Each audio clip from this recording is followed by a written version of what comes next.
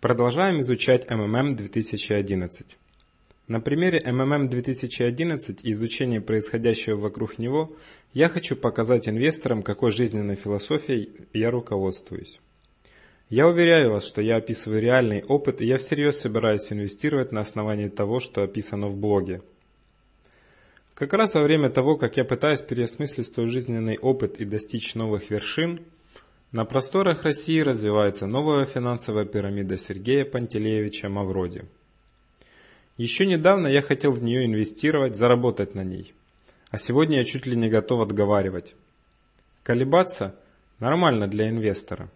Главное – это принять взвешенное решение. И, конечно, колебаться при этом как можно меньше. И результата, конечно, достичь максимального. Никто не описывает каждый шаг размышления, и то, что я делаю, ненормально. Обычно решения принимаются быстрее и проще. Но не все же рождены с таким даром. Поэтому давайте учиться. И вернемся к МММ-2011. У них все хорошо. Создатель празднует победу. Прошли так называемые выборы управляющего. Один блогер, назовем его Владислав, считает, что Сергей Мавроди пародирует выборы в России. А мне кажется, что Сергей Мавроди утоляет свое самолюбие. Это одна из причин, по которым я решил не инвестировать в МММ-2011. Две другие причины следующие. Кто заплатит? Это раз. И предыдущий опыт – это два. Вопрос, кто заплатит, всплывает в голове, когда ты придумываешь первый беспроигрышный вариант заработка. Сергей Мавроди гарантирует беспроигрышность МММ-2011. То есть, таким образом он или обманывает тебя, или действительно даст тебе возможность нажиться за чужой счет.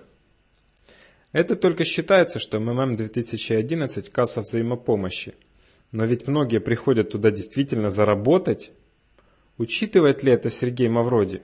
Или он надеется, что все-таки система успеет набрать объемов для перераспределения без перезапуска? А иначе, если наберет, то перезапуск неизбежен. Кто будет платить? Кто будет платить, знает только он. Но он этого не скажет.